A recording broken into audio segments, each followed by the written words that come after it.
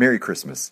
This is Gary Weber. I'm the pastor here at Southside Baptist Church, and I want to take this opportunity to wish you and your family a very Merry Christmas and to thank you for the time that you invest listening to the podcast from Southside. It means a lot to me and our entire team that you trust us with your spiritual disciplines by making our podcast part of your weekly routine. We want to invite you to visit our website, www.ssbc.org, where you can join us in participating in the Advent Conspiracy. You can make contributions to local and even international mission projects. Or you may just want to make a contribution to Southside's General Fund and support the ministry here. Again, you can visit www.ssbc.org to find out more about how you can become involved in the ministry at Southside. Merry Christmas and Happy New Year. Our scripture reading this morning is found in the book of Revelation chapter 4. So if you have a Bible, I invite you to open to Revelation chapter 4. If you don't have a Bible, there's one in front of you, and you're welcome to use that. And if you don't have one at home, please feel free to take that with you at the end of our service today. We'll also put these verses up on the screen today. Revelation chapter 4. That's the very last book in the Bible, so it's an easy one to find. Revelation chapter 4, verse 1. After this, I looked, and behold, a door standing open in heaven. And the first voice, which I had heard speaking to me like a trumpet, said, "Come up here, and I will show you what must take place after this." At once I was in the Spirit, and behold, a throne stood in heaven, with one seated on the throne. Around the throne were 24 thrones, and seated on the thrones were 24 elders clothed in white garments with golden crowns on their heads. And around the throne, on each side of the throne, are 4 living creatures, full of eyes in front and behind. And the 4 living creatures, each of them with 6 wings, are and full of eyes all around and within. And day and night they never cease to say, "Holy, holy, holy is the Lord God Almighty, who was and is to come." And whenever the living creatures give glory and honor and thanks to him who is seated on the throne, who lives forever and ever, the 24 elders fall down before him who is seated on the throne and worship him who lives forever and ever. They cast their crowns before the throne, saying, "Worthy are you, our Lord and God, to receive glory and honor and power, for you created all things, and by your will they existed and were created." This is the word of the Lord. This morning we are wrapping up a series. If you're with us for the first time today, we've just finishing up a series that we've called Let Earth Receive Her King. And we started the series out actually the Sunday before the election. And we have been looking at comparing earthly rulers and earthly kings to the king whose birth we celebrate today, in the birth of Jesus. Because Christmas is the celebration of the arrival of this king. But it wasn't the arrival that the world had expected. It wasn't what people were looking for. Mother Teresa coined the phrase "Jesus in all of his disturbing disguises" when she talked about caring for the least of these among us. But Jesus was in a disturbing disguise even when he arrived on that first Christmas, because he did not arrive like a normal king. So this morning on Christmas, I thought it would be really good for us, instead of looking at Jesus as he arrived on earth, to look at what he left. To take a look behind at what Jesus left behind when he left the glories of heaven and came down to earth. Because it's easy for us to look at this baby that's born in a manger and to say, "That's Jesus, that's our king," but maybe we don't really understand what kind of a king he is. So let's take a step back further than Bethlehem. Take a step back further than the birth of Jesus to see this heavenly throne room that Jesus left behind. And I want you to look at 3 specific things as we consider this passage this morning. I want us to look at the door. I want us to look at the throne. And I want us to look at crowns. Okay, these 3 things: the door, the throne, and crowns. Let's start off with the door. Look what it says in verse 1. After this I looked, and behold, a door standing open in heaven. Now, when you think about a door has 2 meanings, depending on whether it's open or closed. An open door has this welcoming idea to it. It says, "Come in, enter, come into this place." The door is open, come in. A closed door, of course, means stay out. That this place is protected by this door, and it is meant to keep you out of it. Now I want you to notice what it says in Revelation 4, verse 1. That the door to heaven is what? It's open. That's right. I know it's Christmas morning, but come on, we're going to work together here, okay? The door to heaven is open. This symbolizing that it is welcoming. It's saying, come in. How many of you have seen the movie or read the book, The Lion, the Witch, and the Wardrobe? Anybody in here seen that movie or read the book? Okay. If you've not read the book, read the book, watch the movie. It's incredible. But this whole idea of heaven, this wardrobe, as the children find this wardrobe and open the wardrobe, they step through the door into Narnia, which is symbolic of the kingdom of God. It's this place that time stands still when they live a lifetime in the wardrobe, but when they step back out, not even a moment has passed. It's this idea that heaven really isn't that far away. I don't know what you think about heaven. If you think about it geographically far away, or maybe you think about it time-wise far away. For some of you, maybe as you get older, you think heaven gets closer and closer. But no matter what age you are, heaven is near to you. Heaven is close. Jesus said that the kingdom of heaven is within you. Now, I want you to think about this door to heaven that we often think about from our side as something that we go through to get into heaven. I want you to think about that door as being a door through which Jesus himself passed to leave the glories of heaven to come and be with us. Listen to what Paul said in Philippians chapter 2. Though he was in the form of God, he did not count equality with God a thing to be grasped, but he emptied himself by taking the form of a servant. And being made in human likeness of a man, and being found in human form, he humbled himself and became obedient to death, even death on the cross. In other words, Jesus left heaven behind. The reason the door to heaven is open is because Jesus opened it himself so he could leave the glories of heaven and come and be with us. The door to God's throne room has been opened by Jesus. Jesus told his disciples, I am the door. I am the door. The door is open. I am the way. Now, when you think about doors and you think about closed doors, think about earthly throne rooms. Think about earthly places of power. They're always closed, and not only are they closed, but they're locked, and there are usually guards standing outside of the door when it comes to earthly thrones, aren't there? That's not the case with the throne in heaven. I remember a couple years ago, I was able to chaperone a trip with Abby. My middle daughter was taking a trip to Washington, D.C. And we were so excited because we thought that we had been able to secure a tour of the White House, which I've always wanted to go into the White House. I've never been able to been to D.C. several times, never been able to get into the White House. We thought we had it worked out. And so Abby and the orchestra was going, but the band was also going. And once the Secret Service found out that our group included 2 different groups, they couldn't get all the credentials checked on all the orchestra kids, none of us got to go into the White House. And I was really bummed out about that. But you know what it reminds me of? It reminds me of that you may be shut out of places of earthly power, but the door to heaven is open. You may have had doors closed on you your entire life, opportunities where the door has been shut, but the door to the throne room of heaven has been opened, that Jesus himself opened it for you. And Jesus found only closed doors, though, when he came to earth, just like you and just like me. There was no room for him in the end. From his very beginning, the doors were closed. He was rejected by the political leaders. He was rejected by the religious leaders. He was excluded. Listen to what John said as he describes the birth of Jesus in John 1, verse 10. And he was in the world. God himself took on flesh, came and dwelt among us. He was in the world, and the world was made through him, yet the world did not know him. He came to his own people did not receive him. The King of heaven opened the door so that you could come in, and yet when he came to earth, all he found was closed doors. And do you know what Revelation tells us? Just one chapter before chapter 4, in chapter 3, verse 20, it says that Jesus, behold, I stand at the door and I knock.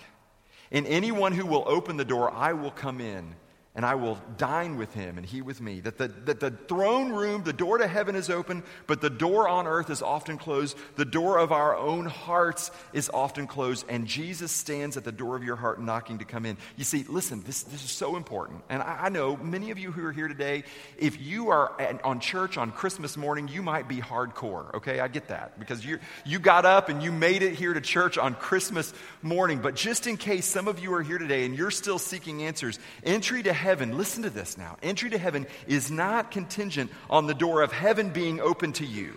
Jesus has opened the door to heaven to you, but it is contingent upon the willingness of you to open the door of your heart to Jesus. That's a radically different way to look at God. It is not you trying to get into heaven. It is Jesus himself leaving heaven, trying to come into the door of your heart. Will you open it to him? The door. But there's another thing from this passage I want us to look at, and that's the throne. Look at verse 2.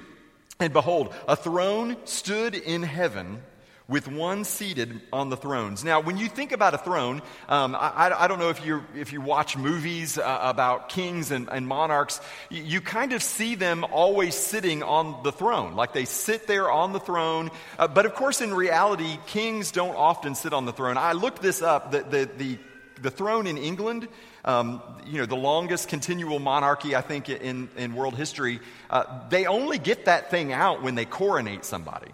And so it hasn't, they haven't gotten it out like in 60 plus years because Queen Elizabeth. But it symbolizes something, doesn't it? It symbolizes power. It symbolizes position. It symbolizes authority. It is the rightful place for the one who has the position of the monarch. It symbolizes their majesty. Now, when the angels announced the birth of Jesus in Luke chapter 1, he talked about a throne. Listen to what the angel said. Luke chapter 1, verse 30.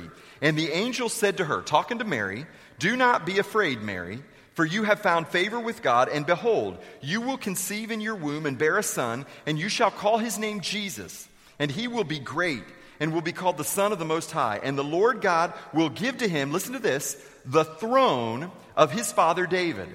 And he will reign over the house of Jacob forever, and his kingdom will know no end." So Jesus arrived on earth. Mary had been told that Jesus was coming to take over the throne of his father David. Of course, he's talking about the kingdom of Israel, right? This kingdom that had been established. It had gone through difficult times. It had actually kind of been disbanded during the exile. But there was this hope that out of Israel would come a king, a once and a future king, who would deliver his people. Not just from political oppression of the Romans, but from the oppression of sin. And the angel was saying to Mary, you are going to give birth to the very king who will assume that throne, and he will rule over the house forever, and the kingdom will know no end. And so Jesus arrived on earth, but he didn't take up a throne. Instead, he was laid in a manger. He didn't hold a scepter. Instead, he held a hammer as a carpenter in a carpenter shop. And ultimately, he would not assume the throne, but he would take his position on the cross in humility and out of great sacrifice. And the difference between Jesus, the King of the world, hung on the cross for all to see, and the thrones of this earth, as you consider Caesar's throne and the throne in England and any throne or position of power on the earth, all of the thrones of the kings of the earth are cheap imitations. They're parodies of the only true throne. And Jesus himself was willing to leave that throne and come to earth. Now think about this. No matter how long a monarch rules or reigns, it could be 60, 70 years, ultimately that throne will belong to someone else because they're not immortal. Even if you get a good king, even if you get, in our case, a good president, by the Constitution, you're only going to have that president for 8 years, right? But the angel promised to Mary that there was coming a king who would assume the throne, and he would rule forever and ever and ever. Politics will change, governments will change, but the kingdom of God will stand forever. It is not dependent on whoever is in power or who wins an election or who wins a war. Jesus sits on the throne. He is the king of this world. And so often, as we think about from the standpoint of human power, kings fight to assume earthly thrones. They fight to hold on to power. They fight to attain power. Jesus didn't do that. In fact, the way that Jesus is enthroned and the way that we know he is the rightful king is that he was willing to leave his throne behind. He was willing to surrender his throne and to sacrifice his life so that he might come and dwell among us and that he might save us. There's a door in heaven and it's open. There's a throne in heaven, and the one who is seated on it will rule and reign forever. And finally, I want us to look at the crowns. Look at the crowns with me. Down in verse 9, listen to what John is writing as he recounts what he sees in heaven. And whenever the living creatures give glory and honor and thanks to him who is seated on the throne, who lives forever and ever, the 24 elders fall down before him who is seated on the throne and worship him who lives forever and ever. They cast their crowns before the throne. Now, crowns on earth are a symbol of power.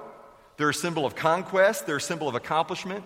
When a king would go in and conquer another area, another territory, one of the things that they would do to symbolize the fact that they had assumed power is they would take the crown of that monarch and they would place it on their king's head to symbolize that they had assumed all power. And so when you see in heaven these elders and these people are around the throne and they're all wearing crowns. They're all wearing crowns symbolizing some sort of earthly power, earthly accomplishment, earthly titles, earthly positions. But when they come before the throne in heaven, when they come before Jesus who is seated on the throne, what do they do with their crowns?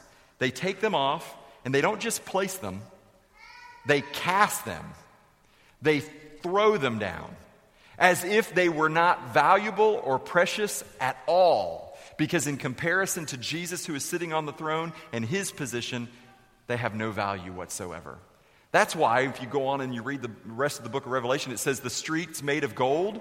I don't know if it's really made of gold, if that's literal or not, but what John is trying to say is that the things that we on earth ascribe so much value to, in heaven, it's just like asphalt. You just walk around on it. And the thrones and the positions of authority that these people held, they take them off their head and they cast them at the feet of Jesus. In heaven, all of our earthly accomplishments and titles are all laid down at his feet. Listen to what the psalmist said. This is hundreds of years before Jesus was born. Psalm 72, verse 9 through 14. The psalmist said this, "May desert tribes bow down before him, and his enemies lick the dust. May the kings of Tarshish and the coastlands render him tribute. May the kings of Sheba and Seba bring gifts. May all kings fall down before him. All nations serve him. For he delivers the needy when he calls, the poor and him who has no helper. He has pity on the weak and the needy. He saves the lives of the needy. From oppression and violence, he redeems their lives, and precious is their blood in his sight." Now, think about this king that the psalmist is describing. There's never been an earthly king like this. A king powerful enough that the other kings of the earth would bow down to him, that they'd lick the dust, that all the kings who've ever assumed power would bow before this king, and yet he's also gentle enough that he would care for the weakest and the neediest on the earth, that he would care for the least of these. There's never been a king like that until Jesus was born. And not only is he the King of Kings and Lord of Lords and will everybody cast their crowns before him, but he was humble enough that he would come and he would care for the least of these. As you read the stories of Jesus and you see him caring for the lepers and restoring sight to the blind and restoring the ability to walk to those who are lame, you see this humble king, and yet he is the King of Kings. This is what we want in a king, isn't it? It's what you want in a president. It's what you want in your government officials. You want somebody who's powerful enough to get things done and yet who is gentle and thoughtful and caring enough to care for the least among you. But you can't find that person, can you? I mean, you can get close. Maybe you've got a politician that you think, man, they've done, but they never quite fully attain the description that the psalmist gives us in Psalm 72, because the king that we are looking for can only be found in Jesus. Listen to what it says in Philippians 2, 9 and 10. "Therefore, God has exalted him to the highest place and has given him a name that is above every name, that at the name of Jesus every knee shall bow in heaven and on earth and under the earth, and every tongue confess that Jesus Christ is Lord, to the glory of God the Father."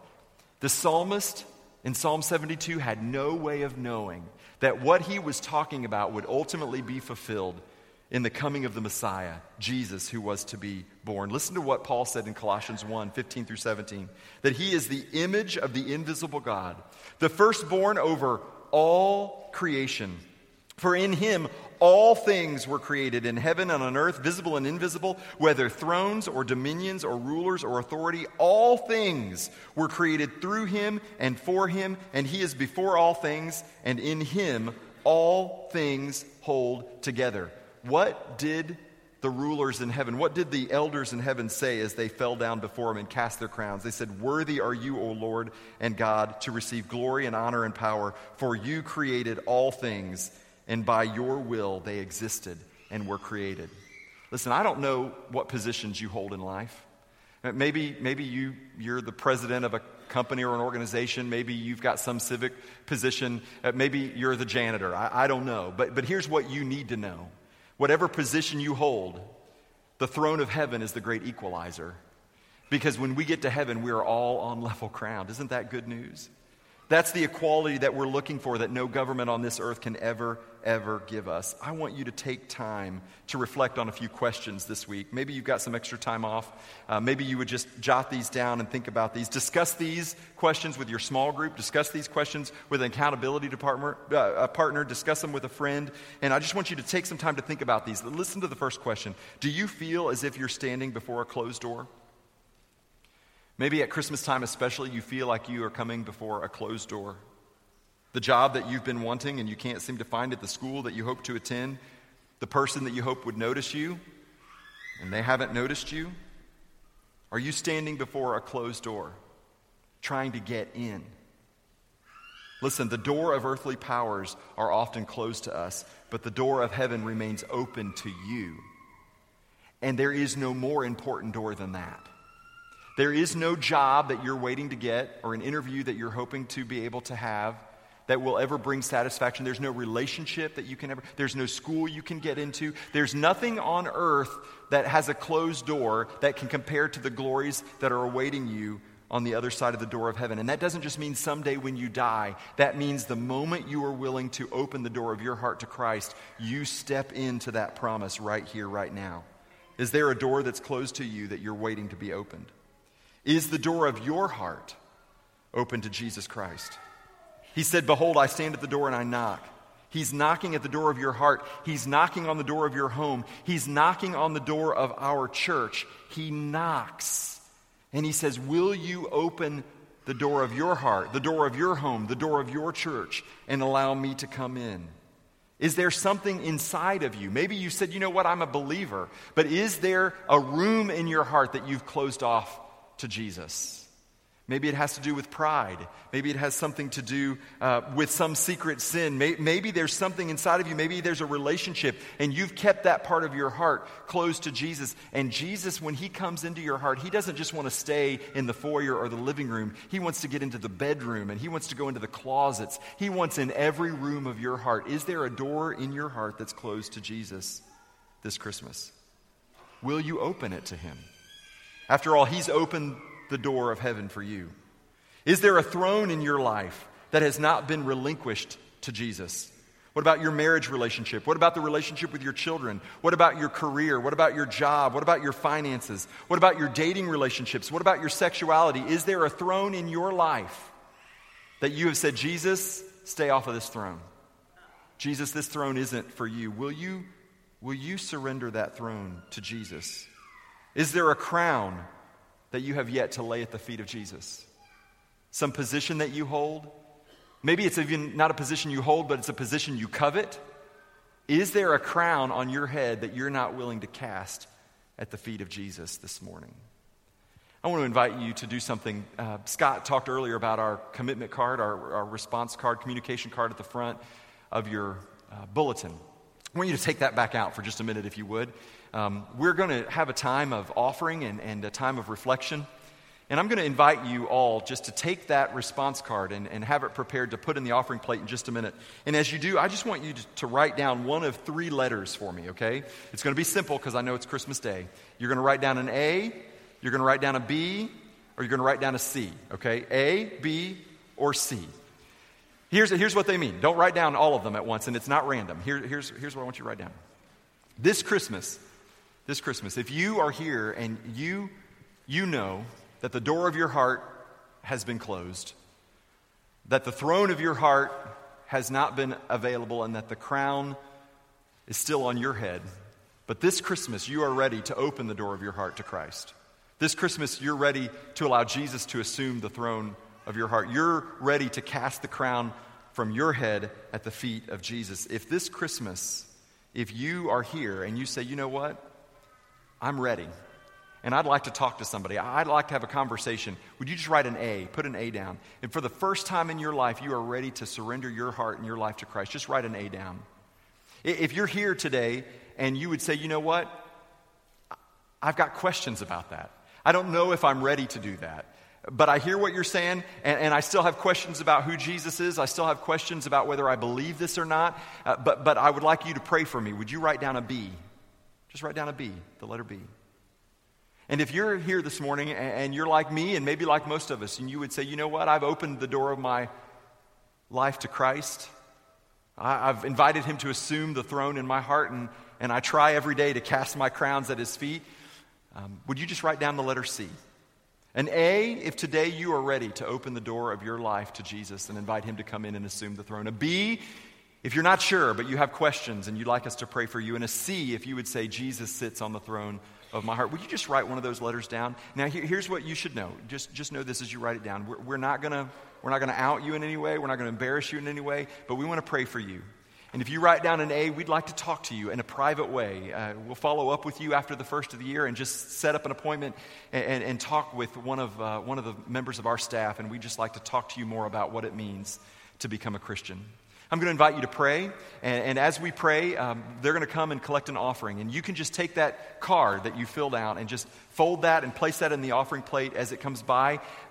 If you've got a gift to give to the Advent Conspiracy or maybe an offering this morning to give, we welcome that. If you're a guest this morning, that card, that response card is all the gift that we would ask from you this Christmas season. Would you pray with me?